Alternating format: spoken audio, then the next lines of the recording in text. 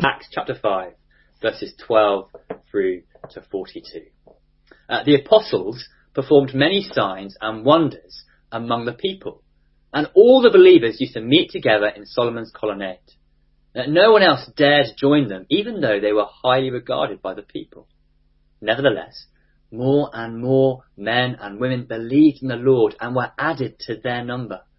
As a result, people brought the sick into the streets and laid them on their beds and mats, so that at least Peter's shadow might fall on some of them as he passed by. Crowds gathered also from the towns around Jerusalem, bringing their sick and those tormented by impure spirits, and all of them were healed. Then the high priest and all his associates, who were members of the party of the Sadducees, were filled with jealousy. They arrested the apostles and put them in the public jail. But during the night, an angel of the Lord opened the doors of the jail and brought them out. "Go, stand in the temple courts," he said, "and tell the people all about this new life." At daybreak, they entered the temple courts as they'd been told and began to teach the people. When the high priest and his associates arrived, they called together the Sanhedrin, the full assembly of the elders of Israel, and sent to the jail for the apostles. But on arriving at the jail, the officers did not find them there. So they went back and reported, "We found the jail securely locked, with the guards standing at the doors, but when we opened them, we found no one inside." On hearing this report, the captain of the temple guard and the chief priests were at a loss, wondering what this might lead to. Then someone came and said, "Look! The men you put in jail are standing in the temple courts teaching the people." At that, the captain went to his officers and brought the apostles. They did not use force because they feared the people would stone them. The apostles were brought in and made to appear before the Sanhedrin to be questioned by the high priests. "We gave you strict orders not to teach in this name," he said. "Yet you have filled Jerusalem with your teaching and are determined to make us guilty of this man's blood." Peter and the other apostles replied, "We must obey God rather than human beings. The God of our ancestors raised Jesus from the dead, whom you killed by hanging him on a cross. God exalted him to his own right hand as Prince and Saviour, that he might bring Israel to repentance and forgive their sins. We are witnesses of these things, and so is the Holy Spirit, whom God has given to those who obey him." When they heard this, they were furious and wanted to put them to death. But a Pharisee named Gamaliel, a teacher of the law who was honoured by all the people, stood up in the Sanhedrin and ordered that the men be put outside for a little while.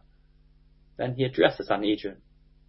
"Men of Israel, consider carefully what you intend to do to these men. Some time ago, Theudas appeared, claiming to be somebody, and about 400 men rallied to him. He was killed and all his followers were dispersed, and it came to nothing. After him, Judas the Galilean appeared in the days of the census and led a band of people in revolt. He too was killed, and all his followers were scattered. Therefore, in the present case, I advise you, leave these men alone. Let them go. For if their purpose or activity is of human origin, it will fail. But if it's from God, you will not be able to stop these men. You will only find yourselves fighting against God." His speech persuaded them. They called the apostles in and had them flogged. And they ordered them not to speak in the name of Jesus and let them go. The apostles left the Sanhedrin rejoicing because they had been counted worthy of suffering disgrace for the name. Day after day in the temple courts and from house to house, they never stopped teaching and proclaiming the good news that Jesus is the Messiah. This is the word of the Lord. Thanks be to God. Morning everyone, and let's pray together.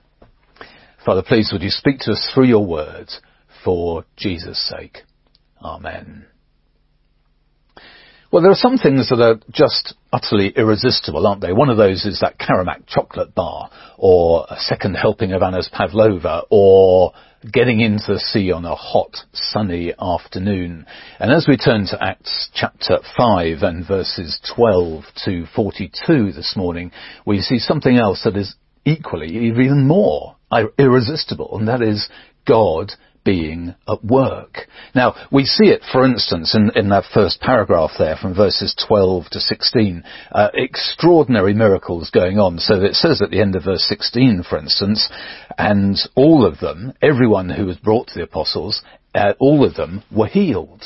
But that wasn't the most extraordinary thing. There are more wonderful things which go on. So, for instance, we see the preaching of the gospel, which is just unstoppable. And the apostles get thrown into jail, and then an angel turns up in the middle of the night and releases them and says, look, I want you to go back where you were to the temple and do exactly what you've been thrown into jail for. So, verse 20, he said, and go, stand in the temple courts and tell the people all about this new life. And they did, so that the next morning they were there in the temple courts preaching the gospel, and people were getting converted. There were just extraordinary things going on. And the irresistible God at work. And then the Sanhedrin, the Jewish ruling council, turn up after breakfast, and they have their meeting. They go and call for the apostles to be brought from the jail. They go there, the jail's still locked, but there's no one there. And then someone says, look, those are the guys over there, aren't they? And they're here in the temple courts, hadn't they? But there is actually a little crowd gathering and people wanting to know what they're saying. And they get brought to the apostles, to the Sanhedrin. There's this big debate about what they're going to do with them. A guy called Gamaliel talks some sense, and then they agree that they should just let them go. So they give them a flogging, they let them go. And what happens at the end? Well, in verse 42, day after day in the temple courts and from house to house, they never stop teaching and proclaiming the good news that Jesus is the Messiah. So God is irresistibly at work. And you see a couple of things here. First, there are a couple of dangers to this. On the one hand, there is the danger of those who are opposed to God being at work. And then, on the other hand, there is the danger of for those who are those through whom God is at work. So first of all, the danger for those who are opposed to it. And you see here, it's actually the religious people who are most opposed to it. We look in verse 17, the high priest and all his associates who were members of that party of the Sadducees were filled with jealousy. And the Sadducees were the liberals of their day. They were very religious and they were very liberal. They didn't believe in anything supernatural. They didn't believe in the resurrection. They didn't believe in angels. They didn't believe in heaven and hell. And actually what's happening here is all those things are being challenged. They're being confronted with those things as the apostles are preaching. It's understandable that they feel threatened by it, but they're actually the Sadducees. They're actually doing the devil's work. And the devil is trying to annihilate the church. And he's using the religious leaders here to do it. The church to them is rather like a spider on your living room carpet. Now some people would say, oh, don't do any harm, it's fine, just let just let him go, you won't see him again. Someone else would say, no, we must kill all spiders because they're horrible, I don't like them, and even little ones grow into big ones, and you might go and stamp on it or something. Or you might take it outside, or whatever. But anyway, you need to get rid of it. Now for the Sadducees, it's like the people who don't like spiders. They want to get rid of this religion. They want to get rid of this new thing that's challenging them, which they're frightened by, scared of. And so they're doing everything they can to stamp out this new thing that's going on. John Stott wrote once, the devil has never given up the attempt to destroy the church by force. And that is what he's seeking. That's what he's seeking to do here. And where God is clearly and obviously at work, the devil is almost always there, seeking to stop it and to destroy what God is doing. And that's actually a very dangerous thing, because in the end, God will win. So anyone who is opposing the work of God is going to, and is, in a very difficult, a very dangerous position, because in the end, God always wins. He wins here, and in the end, he always wins. You see what happens at the end of the chapter, that the gospel is going forward, and we see what is going on there. So there is the danger of those who oppose the work of God. God always wins in the end. But there is a danger for those who are being obedient to God and through whom God is at work. So Charles Spurgeon, for instance, said, believing and obeying always run side by side. And obedience is a good thing, isn't it? Obedience is a very good thing. Many years ago, there was a farmer who saw a number of horsemen coming towards his farm, and he'd just sown a field. And so he told his son, look, go out and shut the gate and make sure that those horsemen don't run through the newly sown field. So the son went out and shut the gate. The horsemen stopped by it, and they wanted the son of the farmer to open the gate and let them through. And the son said, no, I'm very sorry, but I've got orders not to open the gate for anyone, and I must be obedient. And there was some argument, and then the leader of the horsemen said, do you recognise me? I'm the Duke of Wellington, and I demand that you open the gate. And the son replied, first he doffed his cap at the Duke of Wellington, and then he said, I'm sure the Duke of Wellington would not wish me to disobey orders. I must keep the gate shut and not allow anyone to pass without my father's permission. And the Duke of Wellington was rather impressed with this, and he handed the boy a sovereign, and then they continued their gallop by a different route. Now, to be firm and clear and obey the Lord is a good thing, just in the same way as that farmer's son obeyed his dad. And the early Christians here, especially the apostles, they're obeying the Lord, but they are on a collision course with the religious leaders, with the Sadducees and the Jewish council, the Sanhedrin. And if you're obedient, it will be costly. There will be opposition to us doing what the Lord wants us to do. In verse 17 we saw there the religious leaders were filled with jealousy. In chapter 4:18 and chapter 5 verse 40 they're ordered not to speak in the name of Jesus. And that's exactly what they go and do. And at the end of the chapter, in chapter 5 and verse 42, there they are proclaiming the good news that Jesus is the Messiah. You follow Jesus like this, you will get into trouble at some point. It will happen. There is a danger in being obedient to God. But read this passage again, and it is wonderful, isn't it? And in many ways you can see there's a repeated pattern, and it goes something like this. It's preach, get arrested, preach the gospel to those who have arrested you, get warned, get released, preach, get arrested, preach the gospel to those who have arrested you, get warned, get released, repeat, repeat, repeat. And the thrilling thing as you see that happening is that God is so obviously at work. So that's the first thing. God is at work. That's an extraordinary and wonderful thing. But in this chapter, God is so clearly at work. And the second thing to say is, so rejoice. So rejoice. If you dig down here and you look up, you've got to look up with a smile on your face about what's going on here. Rejoice over what? I mean, what do we rejoice as we read this now? Well, first of all, rejoice in the extraordinary miracles. Sometimes evangelicals can find it a little bit awkward when you read that first paragraph from verse 12 to 16. But then we read, and all of them were healed at the end.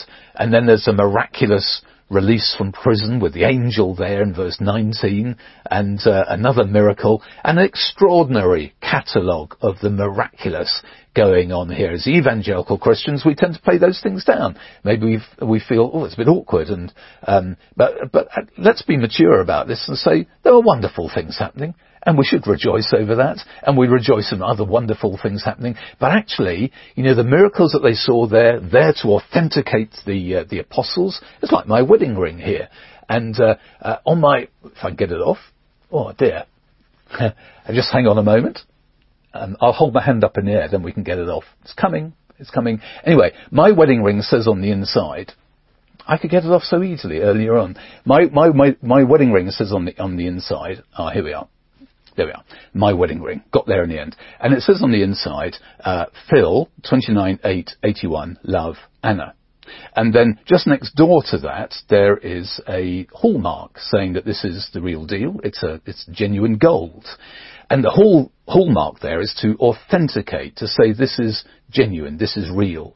In the same way that the apostles had the miracles, the signs and wonders, to authenticate them, to say that they are real and what they're saying is something to be believed. This is God at work. And so the miracles validate, authenticate the apostles. But let's not also, we need to remember that there is an even greater miracle going on in that people being born again. So in verse 14, for instance, nevertheless, more and more men and women believed in the Lord and were added to their number. Amazing. More and more believing in the Lord. And that is the greatest miracle that is going on here. Whatever the miracles, let's be mature about this. But we want to rejoice. We want to rejoice in whatever the Lord is doing. And say so with a smile on our faces. Second thing is, rejoice in the persistent preaching. That the apostles, they just wouldn't take no for an answer. So you look in verse 29 here, and so Peter and the other apostles replied, we must obey God rather than human beings. God told us to do this. Sorry, but you're not going to stop us. They're always saying you're not allowed to stop us. Rejoice in that. Rejoice. We'll keep on going back to verse 42, but day after day in the temple courts and from house to house, they never stopped teaching and proclaiming the good news that Jesus is the Messiah. Jesus the Messiah, God's anointed Saviour and King. That is the good news. That is the most wonderful good news that we want to be proclaiming ourselves. It was explained more back, say, in verse 31.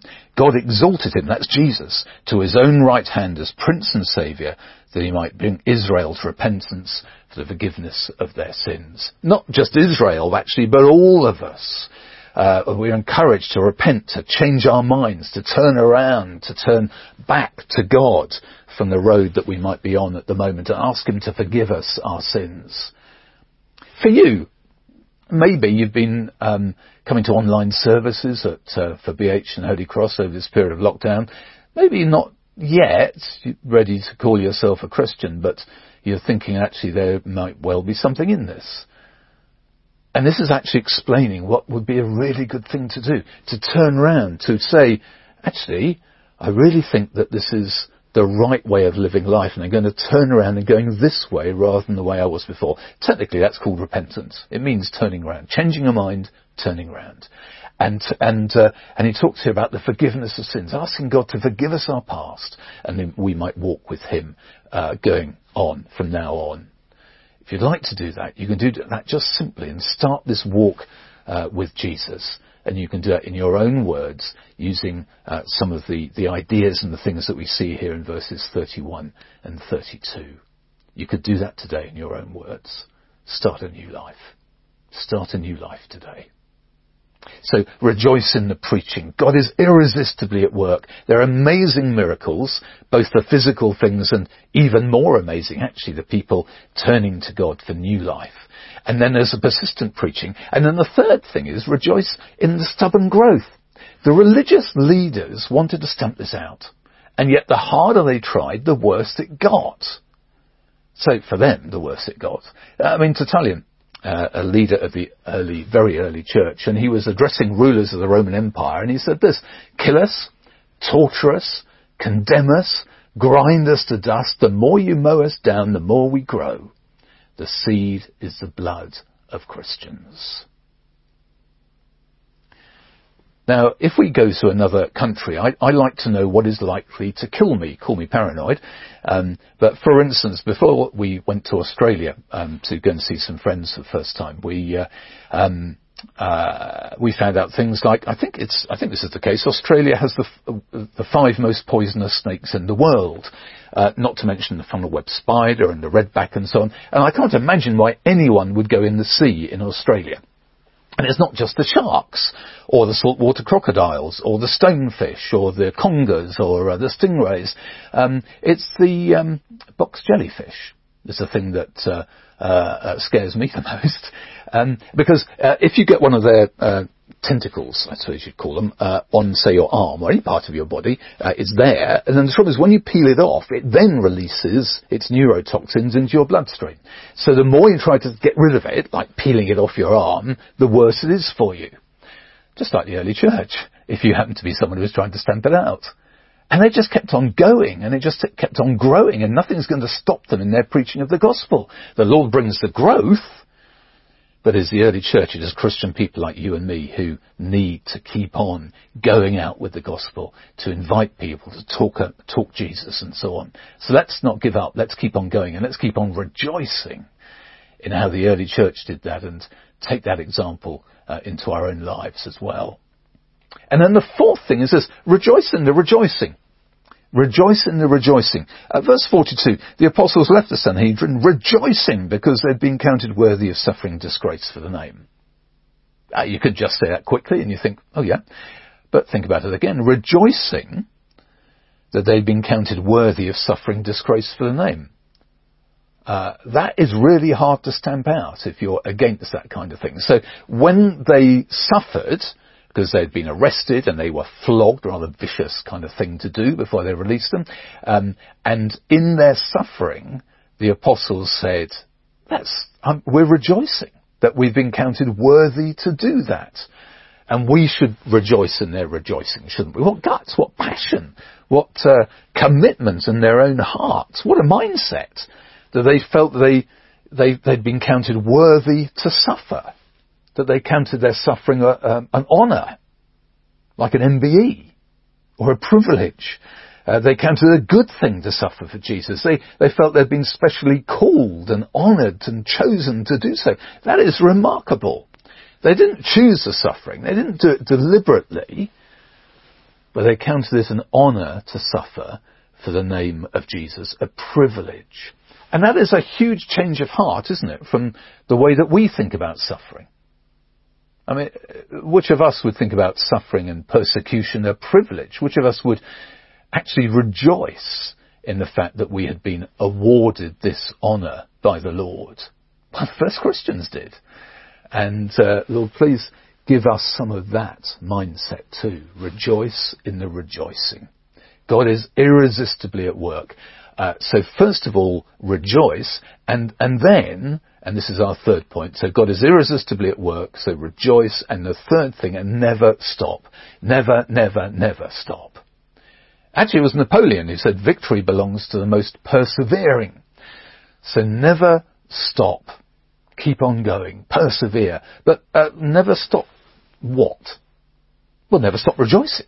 For a start, never stop rejoicing. Never stop rejoicing in the gospel. The good news right at the end of the chapter in verse 42, that Jesus is the Messiah. And as we meet Sunday by Sunday, in this manner, we want to rejoice. We'll be back in the building in some shape or form soon, but it looks like we won't be able to sing. So let's sing on our own. Let's sing at home. Let's sing when you're out on your bike. Sing when you're walking down the road or whatever. But Christian people want to sing because that's one of the ways that we rejoice together. And we're so looking forward to actually being back in the building and being able to sing. What a great day that would be when we can actually sing together. I know so many people have told me that they're looking forward to being back in church rejoicing. A more private way of doing it might be in the car, actually. If it's a CD player or you put something in the USB thing in the car or whatever, then why not have something there and as you're driving, sing and know that you're joining in with others. And keep on going back to the gospel. Whatever happens, whatever situation we're in, we rejoice, and we rejoice in the good news that Jesus is the Messiah. Verse 42 again, never stop rejoicing. And the other thing, and just finally to say this, never stop proclaiming. Never stop proclaiming. There's new life to tell people about. In verse 20 there, the angel says to the apostles in the prison, it says, go and tell the people all about this new life.